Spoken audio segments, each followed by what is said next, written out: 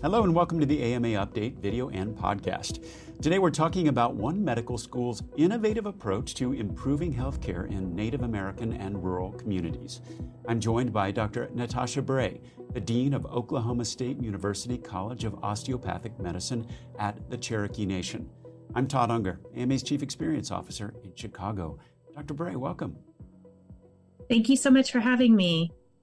OSU's College of Osteopathic Medicine at the Cherokee Nation is the first and only tribally affiliated medical school in the country. Why don't we just start by having you tell us a little bit about the partnership with the Cherokee Nation, what that looks like. Oklahoma State University is so thankful to have the opportunity to partner with the Cherokee Nation.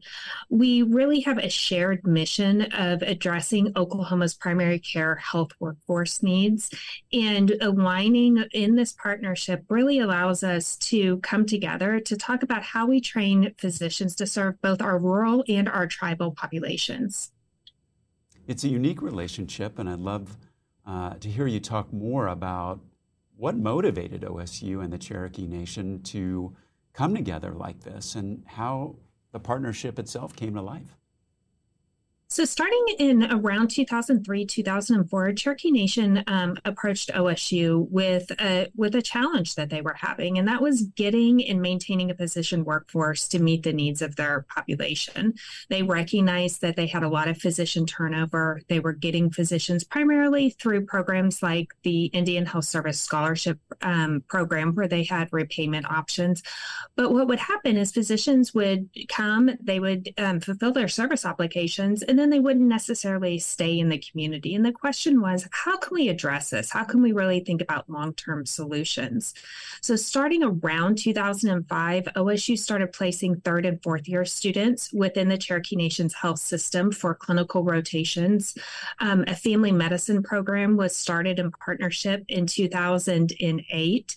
And those programs built on one another, really leading to, is it possible to put a four-year medical school campus in a rural community? Tahlequah, Oklahoma is about 15 to 16,000 people, and in the capital of the Cherokee Nation, so that we really are taking students through their entire educational continuum, from those preclinical courses into their clinical rotations, and then into residency training within the community. And would that change our long-term outcome? Would we be training physicians to serve the population, keeping them in the community, and really creating some stability in workforce and addressing a lot of the major healthcare disparities and health inequity that are faced by these populations? Are you finding that the kind of change in the approach is kind of delivering what you set out to, which is to keep those folks there in the community?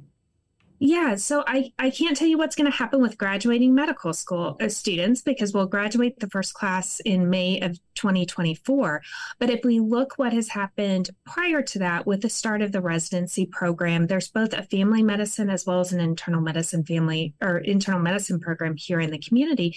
And what we've seen is that those residents who come through those training programs are staying in this community or in communities that look like this, meaning that they really do go into rural practice. They're going to communities that are medically underserved, and they're establishing practice there and staying there throughout their careers. Oh, it's great to hear that. And I'm eager to learn more about the training part. So tell us a little bit more about the training that the students receive that specifically prepares them to serve tribal and rural communities. And if you can share an example or two that illustrates how that might be different from training they might get elsewhere.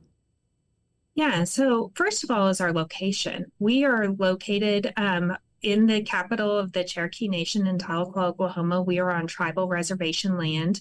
We sit next door to W.W. Hastings Hospital, which is Cherokee Nation's hospital, and across the parking lot from their 450,000 square foot outpatient multidisciplinary medical home-based clinic. So the environment itself, from the time students step onto campus, they're embedded in Cherokee culture.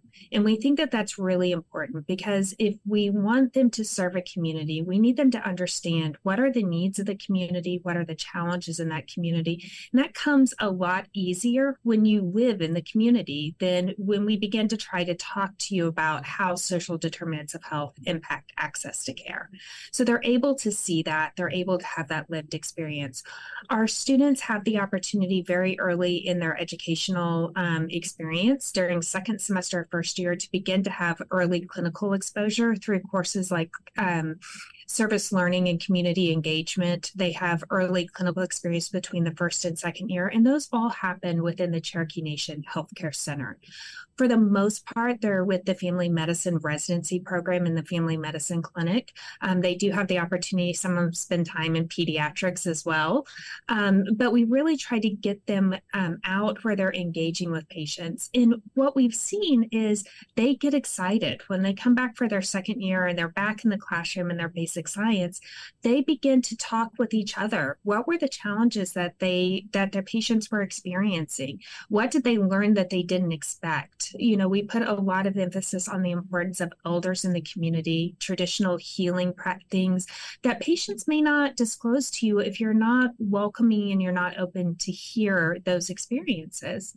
We also spend a lot of time talking about, we work very closely with the Cherokee Nation for their preclinical training, but as they go into their clinical training, we use what is a distributive training model, which means rather than being in one academic healthcare center for their clinical core rotations in the third year, we send them out to the community, and our students have some choices that they can make. They can choose to go into a rural training track, which means they're going to do their core rotations in rural-based clinics or in critical access hospitals across the state of Oklahoma.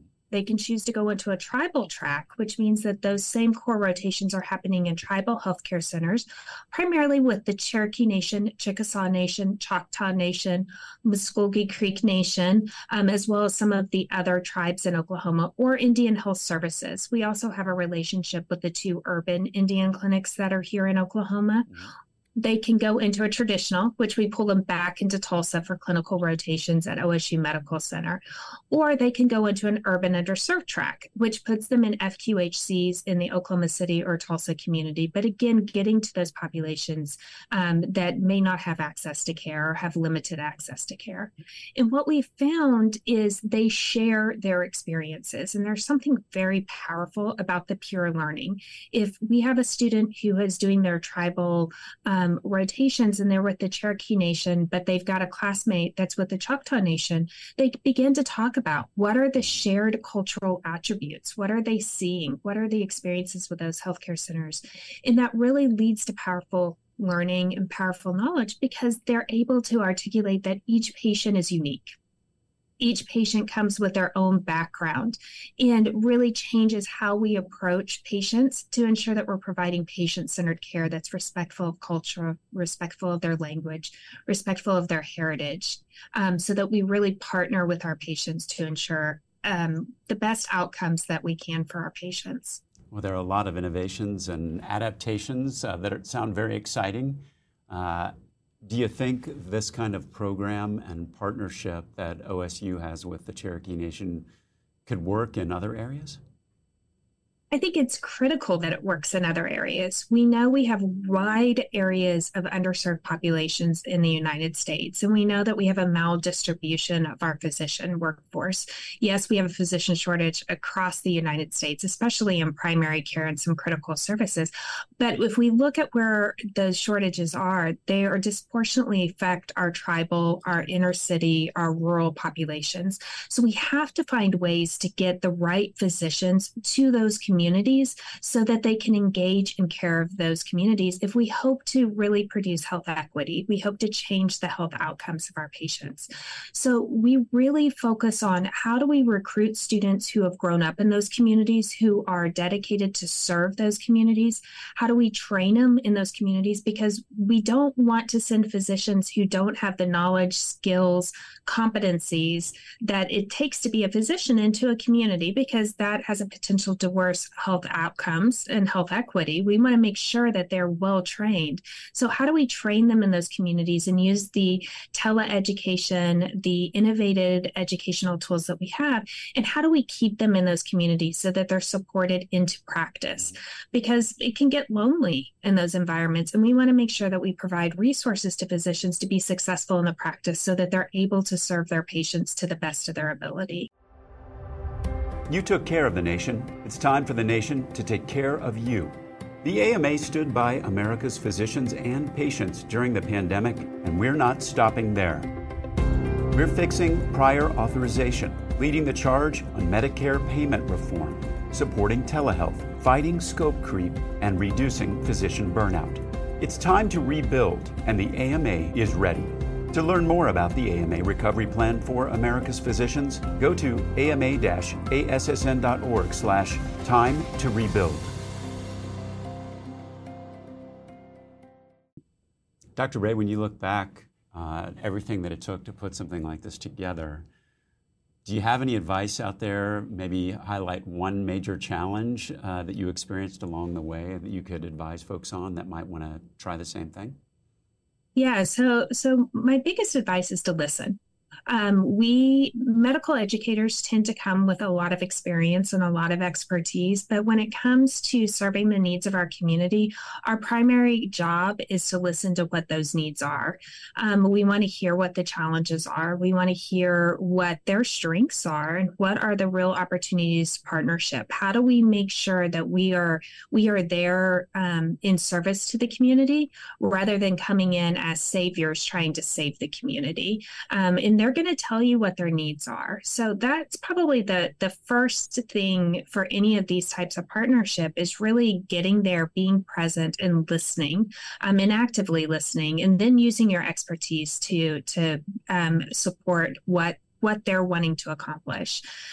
We opened the school in August of 2020, which means we were right in the middle of the COVID epidemic, and that presented a lot of challenges. It's hard to open a building, bring a brand new class into an educational environment when we were dealing with all kinds of quarantine issues and whether or not it's safe to put students in the classroom.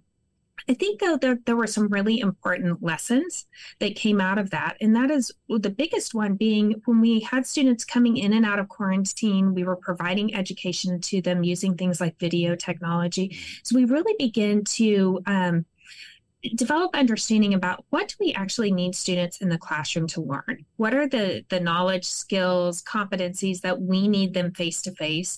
What can we allow them to get in the way that they need it? Meaning we know we have students who have all kinds of different learning needs. They have all kinds of challenges outside the learning environment when it comes to caring for their families. So how do we support them in getting the education in the way that allows them to be complete, authentic people and bring all of their identities into the medical education?